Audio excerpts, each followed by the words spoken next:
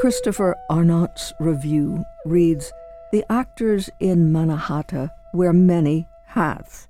For half of this issue-laden drama at Yale Repertory Theatre, the 7 performers play either members of the Lenape tribe or the Dutch traders who turned the tribe's world upside down. For the other half, they are characters in the modern world, either wheeling and dealing on Wall Street or trying to make ends meet in an impoverished tribal area of Oklahoma. These halves often overlap, with the performers shifting from the 17th century to the 21st century with the simplest of costume changes. The plot is similarly pell-mell and plays out on a grand scale. The actual moment when the Dutch swindle the Lenape and take control of the land we now know as Manhattan is dramatized. So are the housing market crashes and stock market plummets of recent years. This is high-stakes drama, showing the innocents who are caught in the middle, as well as those who contributed to these seismic economic shifts in both small and grand ways. We meet small-town bankers and Wall Street fat cats, pelt peddlers, and tribal leaders. There are plenty of heavy hero-villain cliches in the story, but Nagel infuses this historical tale of persecution with a strong female energy. Mary Catherine Nagel makes the Native American characters self-aware, not naive. She has them laughing at the Dutch traders' presumptions that men are always the decision-makers, or that the invaders' aggression will not be met with retaliation. Manahatta is in the creditable tradition of plays that somberly depict the exploitation of native peoples. There is Peter Schaffer's Royal Hunt of the Sun, about Pizarro capturing the leader of the Incas, and Brian Friel's Translations, about British imperialism in Ireland, and Arthur Coppett's Indians, which takes some of the same general themes of subjugation and commerce as Manahatta into the 19th century. All these plays have scenes in which basic communication problems and differences in fundamental beliefs and ways of seeing the world are played out in fraught, stilted conversations, with the invaders willfully misconstruing their intentions or outright lying. This playwright, though, is a citizen of the Cherokee Nation. Manahatta builds empathy and compassion for its victims of land grabs and house grabs, but also shows how, due to their core cultural values, they process these losses differently than others might. The concept of ownership comes up a lot. Spiritual peace is maintained under the most trying circumstances. The tragic moments are tempered by ones of hope and perseverance. All that from Chris Arnott and a review he wrote in the Hartford Courant of the play Manahatta by Mary Catherine Nagel that ran in 2020 at the Yale Repertory Theatre. Manahatta had its world premiere at the Oregon Shakespeare Festival in 2018, and in addition to the playwright, director, scenic and costume designers, and the composer among those making up the creative team for the production was Curtis Zuniga, the Lenape consultant. Zuniga is an enrolled member of the Delaware Tribe of Indians in Oklahoma. He has over 35 years of experience in tribal government and administration, community development, telecommunications, and cultural preservation. He is an acknowledged expert on Delaware Lenape culture, language, and traditional practices, and he is the co-founder and co-director of the Lenape Center based in New York City. The Lenape Center promotes the history and culture of the Lenape people through the arts, environmental activism, social justice, and agricultural practices. The Lenape Center's work represents the return of the original indigenous people to their original homeland, Lenapehoking, New York, New Jersey, Pennsylvania. As part of the 2-year-long project Scranton's Story, Our Nation's Story, made possible through a grant from the National Endowment for the Humanities, the University of Scranton and its many community partners have been exploring Scranton's history, its culture, and role in the nation at large, and this fall the project theme focuses on the indigenous history of northeastern Pennsylvania, culminating in a keynote talk and discussion this Thursday, November 17th, titled Forced Removal of the Lenape People, History and Homecoming, featuring Curtis Zuniga. The story of his ancestors is every bit as alive for him as it is when the characters in Manahatta, the play, interact with each other across the generations. So unlike what has been called an industrial, linear sense of time. During his time at the University of Scranton, Zuniga will share his continuing experience and mission to heal the wounds of forced removal, and his desire in visiting Scranton to restore a circle of friendship, respect, and shared occupancy. We'll be able to hear his deep passion in a conversation we had by phone, and we began by asking him about geography.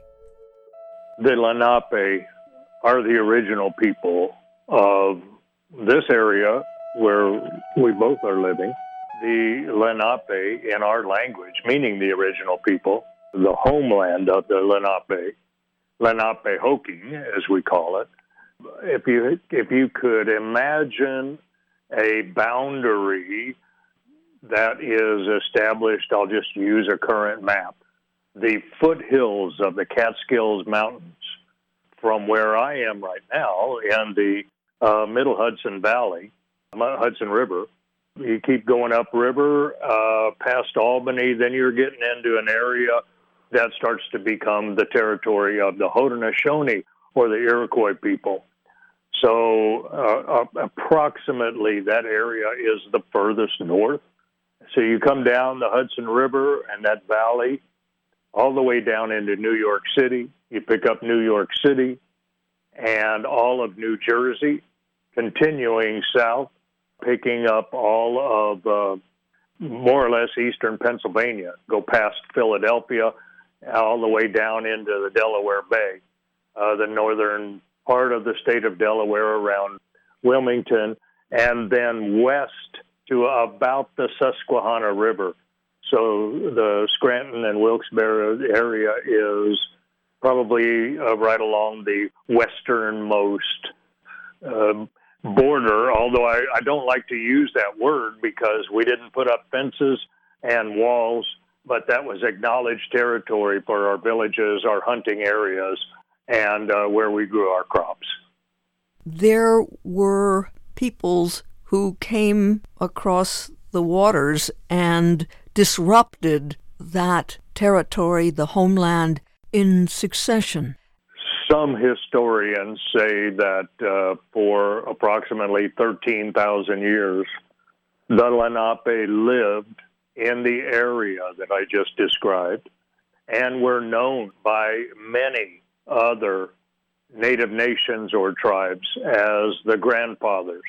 One of the most oldest known ancient people known for their egalitarian lifestyle, their religious practice, their sense of oratory and diplomacy. Even today, some of those Algonquin-speaking tribes in their language continue to refer to the Lenape as the grandfathers. It was approximately, I'm going to start it off in the early 17th century with the English ship captain sailing for the Dutch East India Company, looking for trade routes for a developing fur trade, particularly, beavers, muskrats, wolves, and the like. Fur trade was again growing to become something lucrative. And after the so-called discovery of what became known as the Americas by Christopher Columbus, that wasn't a discovery, by the way. Nonetheless, when the Dutch began to arrive for trade purposes, they met these people, wrote about them extensively, these natives, and wrote about them mostly in a positive manner. And also the way they were ultimately welcomed after a period of time where there was a lot of hesitancy to make contact, not knowing if it was going to turn into war, with the Lenape seeing these people as, very different, light-skinned with beards and sailing on ships and bearing implements they'd never seen before, and yet welcoming them ultimately to provide a place for them to have refuge. And the Dutch were the first to establish colonies. One of the most interesting and well-known was the colony of New Amsterdam. But they established colonies along the rivers, the tributaries, and along the ocean in what is now New York and New Jersey, and then stretching down the rivers into Pennsylvania. They set up these village forts. They were forts is what they were, and then established a trade in the fur trade, and then began to start bringing more people over. And disputes between the Europeans, which had one lifestyle and one value system completely different than the Lenape, the two did not get along well. They ultimately clashed. One of the most shocking differences was the idea of ownership of property. To the Lenape, the land was a gift from the Creator. The land, the water, the air, the mountains, all of these were gifts given to our people by the Creator in our language, Geshe Lemukong, the Creator of all things. And this was the place that was our home. It was our Mother Earth. That's what it was for us. And for the Europeans, they saw land as a commodity and ultimately saw the Lenape as a commodity. We had no idea of the concept of owning land and turning it into a commodity, parceling it out, selling it for, some compensatory payment that just wasn't part of our value system and our thinking. So there was a clash right there when the Dutch began to purchase or claim to purchase land for themselves, and one of the most famous or infamous being the so-called Purchase of Manhattan. Certainly that's the story that many generations of students have learned in history class. It's not a purchase, it was a myth. That's a myth. Nonetheless, the Dutch ultimately had the greater military power, and then in sheer numbers continuing to bring people over from Holland to live in these newly found colonies. One of the most interesting stories about New Amsterdam is they built a wall around New Amsterdam, ultimately to keep the Lenape out of their own land that they supposedly, the Dutch felt that they bought and was theirs and had the right to keep the Lenape Indians out. And a wall was built around New Amsterdam and a footpath originally around the perimeter of that wall, and then later a path wide enough for horses and wagons, and then ultimately a paved road and ultimately a street. Yes, Erica, that is where the name Wall Street came from, because New Amsterdam became New York when the British took over, and that path along the wall that kept the Lenape out of their own homeland became known as Wall Street. How about that?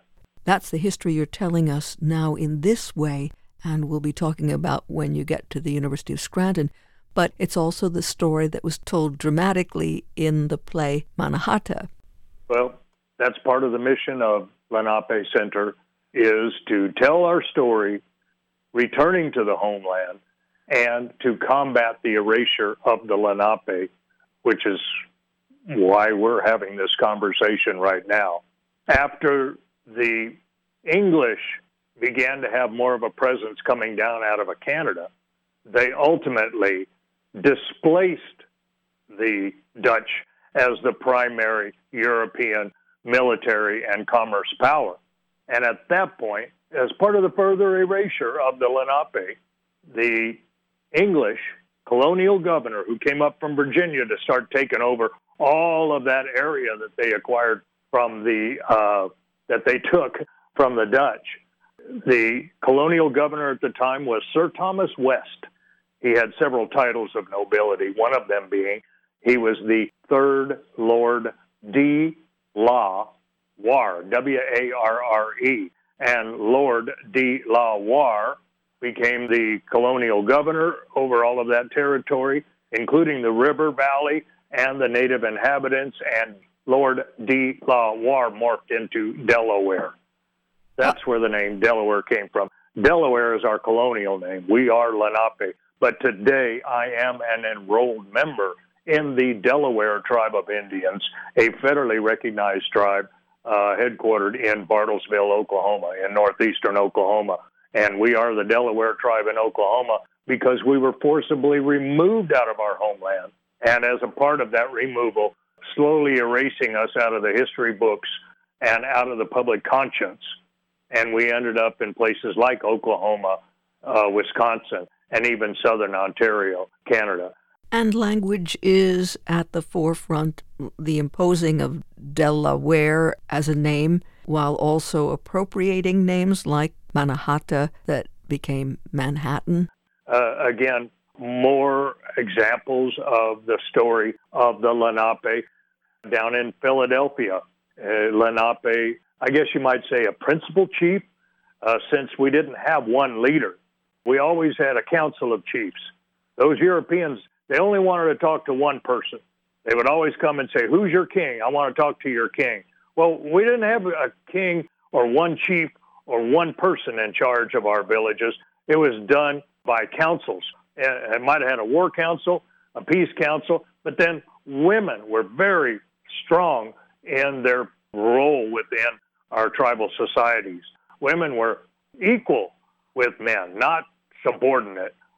And so perhaps one of the most famous incidents in history was a principal chief of the Lenape, Tamenund, met with William Penn, who came over with a charter from King Charles II to establish a colony. Now you can imagine this guy, William Penn, showing up with a piece of paper in his hand saying, "I'm here representing King Charles II, and this charter tells you that all of this land belongs to the king now, and I'm here to establish a colony." Well, how would you feel? Sounds a little like what the Ukrainians are hearing from Putin. You know, we went through that kind of stuff in the late 17th century. William Penn met with Tamenund and the Council of Lenape Chiefs, and ultimately the Lenape were impressed with his Quakerism and a similar egalitarian value system. And William Penn, instead of coming in with the sword, he came in with the cross. His approach was to convert the Lenape, later known as Delaware. And whether it was the sword or the cross, it was meant to dominate, control the people in order to take possession of all of the natural resources, turn them into commodities, send the riches back to Europe, and establish permanent ownership of the natural resources, and convert the natives, the indigenous people, convert them to Christianity and make them the working class. You can also interpret the working class to mean the slaves. And then ultimately, those that did not convert were killed. And they did so with the approval of the kings and queens and the popes of Europe as part of manifest destiny, as part of the doctrine of Christian discovery that listed and called us the savages that either needed to be converted or killed and pushed out of the way so that resources could be taken. And that thinking went into why the Dutch came here, why the English came here, and ultimately, after the Americans prevailed in the Revolutionary War and kicked the English out, they still carried that attitude. America, if you read the Declaration of Independence, read the full body of the Declaration of Independence, written by Thomas Jefferson, he refers to us as, quote, merciless Indian savages. That's in the Declaration of Independence. Now, if that's in the founding document of this country, what do you think the white people, the new Americans that have a history of taking over the lands and exterminating the savages, when that is carried on in the United States, then this country is based in racism and colonialism. So that's how we got started. And the Lenape was right in the midst of it, because the Lenape, now known as the Delawares, that lived in that area. I just mentioned geographically the corridor between New York City and Philadelphia. Don't you know how strong and important a geographical area that corridor is during the Revolutionary War? And it was the Lenape, it was our Delaware warriors and leaders who had great knowledge of all of that geographic area that became military and political intelligence. The United States of America, through the Constitution, established the powers of Congress. And in the first article of the U.S. Constitution, in Section 8, which is the Commerce Clause of the U.S. Constitution, Article 1, it gave Congress the power to regulate commerce with the foreign nations, the several states, and the Indian tribes. Now, if they're savages, I don't know why they're giving us a legal and a political status, but that's what happened in the first article of the Constitution in Section 8, the Commerce Clause. And therefore, utilizing that newfound power after establishing the first treaty ever with the United States, with the country of France, and you can thank Benjamin Franklin for that, the second treaty in the history of the United States of America was the Treaty of September 17, 1778, the treaty at Fort Pitt between the United States of America and the Delawares. The Delawares were the first Indian treaty in the history of this country, and we promised to provide military intelligence, horses, warriors, corn, and other provisions, and safe passage through our homelands for the Americans. We struggled because we wanted to remain neutral between the British and the Americans. But circumstances caused us to ultimately have to pick one or the other, or get trampled over. We had a lot of warriors that went up with Tecumseh into Canada and sided with the British. Ultimately, the war was won, and before that treaty could ever be sent to the Senate for ratification, the Delawares were no longer needed, and that treaty was not ratified. Therefore, all of the promises were broken. And that's one of, 22 treaties in our history that all have been broken. So the only thing that they said they were going to do was take the land, and by golly, they sure enough did that. Now, I know my tone of voice carries a lot of anger or resentment. I understand what happened, but I think it's important that your listeners and the people in Scranton, where I'm going to be, listen to this story, because it explains why we are almost invisible now. We've been run off and kind of written out of history. Erica, in 1756 in Pennsylvania, Governor Robert Morris put out a scalp bounty. He wanted to kill the Lenape and move them out, take over the land. They were being too much trouble, and it was a lot easier to just kill them and scare them off. And when it became too cumbersome for people, the white people, to go out and kill the Indians legally, bring them back to collect the bounty, when it became too cumbersome to drag their dead bodies there, it became a scalp bounty, where all they had to do was scalp those Lenape and turn in the scalps for payment.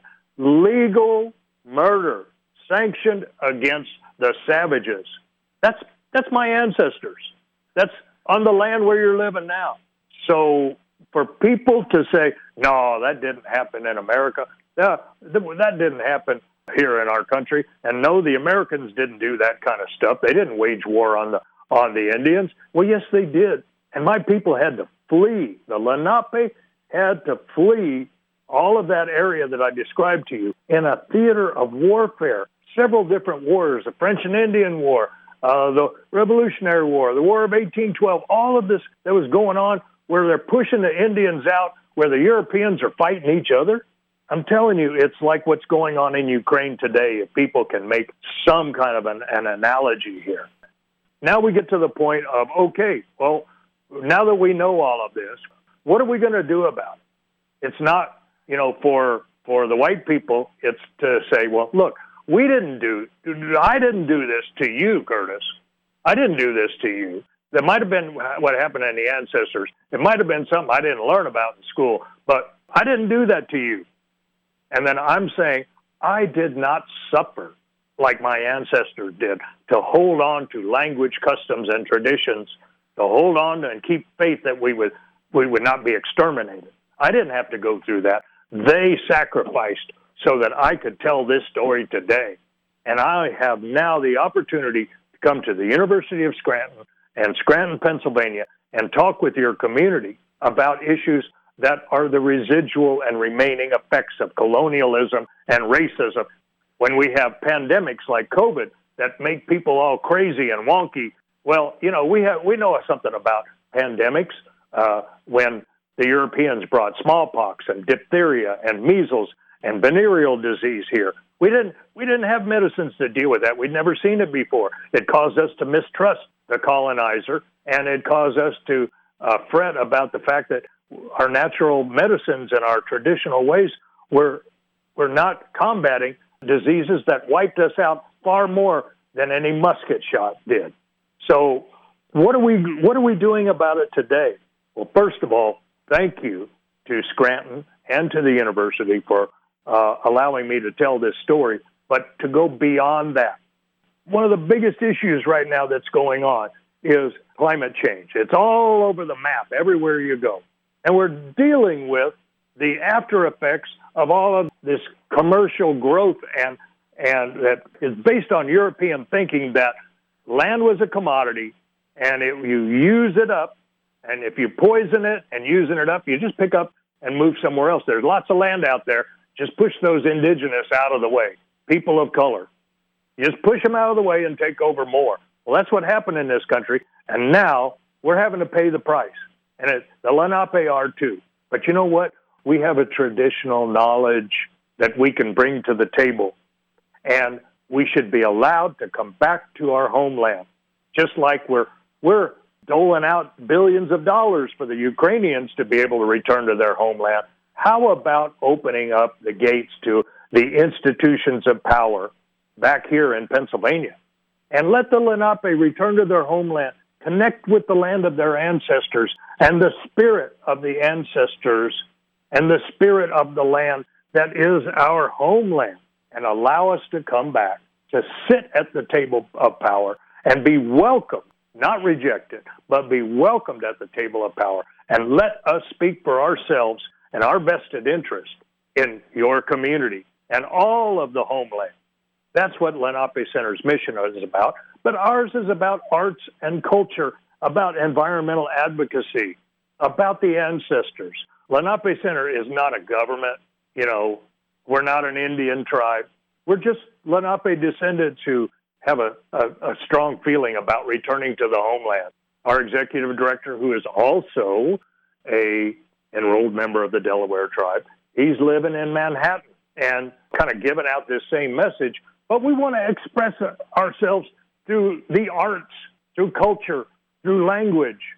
You have been involved in a theater production. You were a consultant at the Oregon Shakespeare Festival. There is a play called Mannahatta. It was written by a Cherokee woman, a playwright, and an attorney.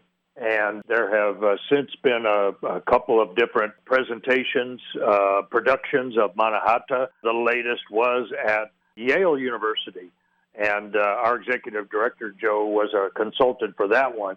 We were the consultant for language and history. The story of Mannahatta is very much like I presented to you as far as what happened with the Dutch and the Lenape, and then is juxtaposed with the story of a Lenape woman living in New York City on Wall Street when we had the housing meltdown back in 05 and 06. It's a beautiful story, and we're grateful to be associated with Mary Catherine Nagel's play Mannahatta. And again, we look forward to future theater productions that tell the story not just of the Lenape, but all of the indigenous tribes that are around here.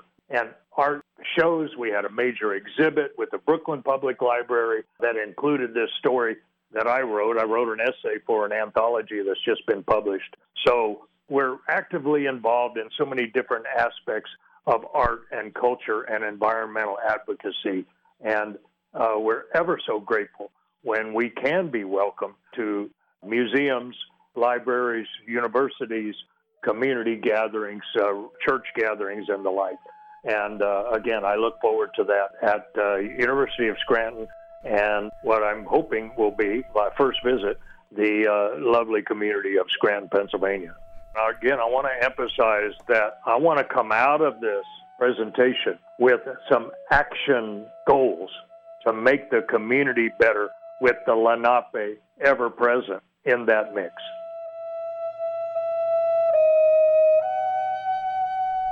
Curtis Zuniga, an enrolled member of the Delaware Tribe of Indians in Oklahoma, expert on Delaware Lenape culture, language, and traditional practices.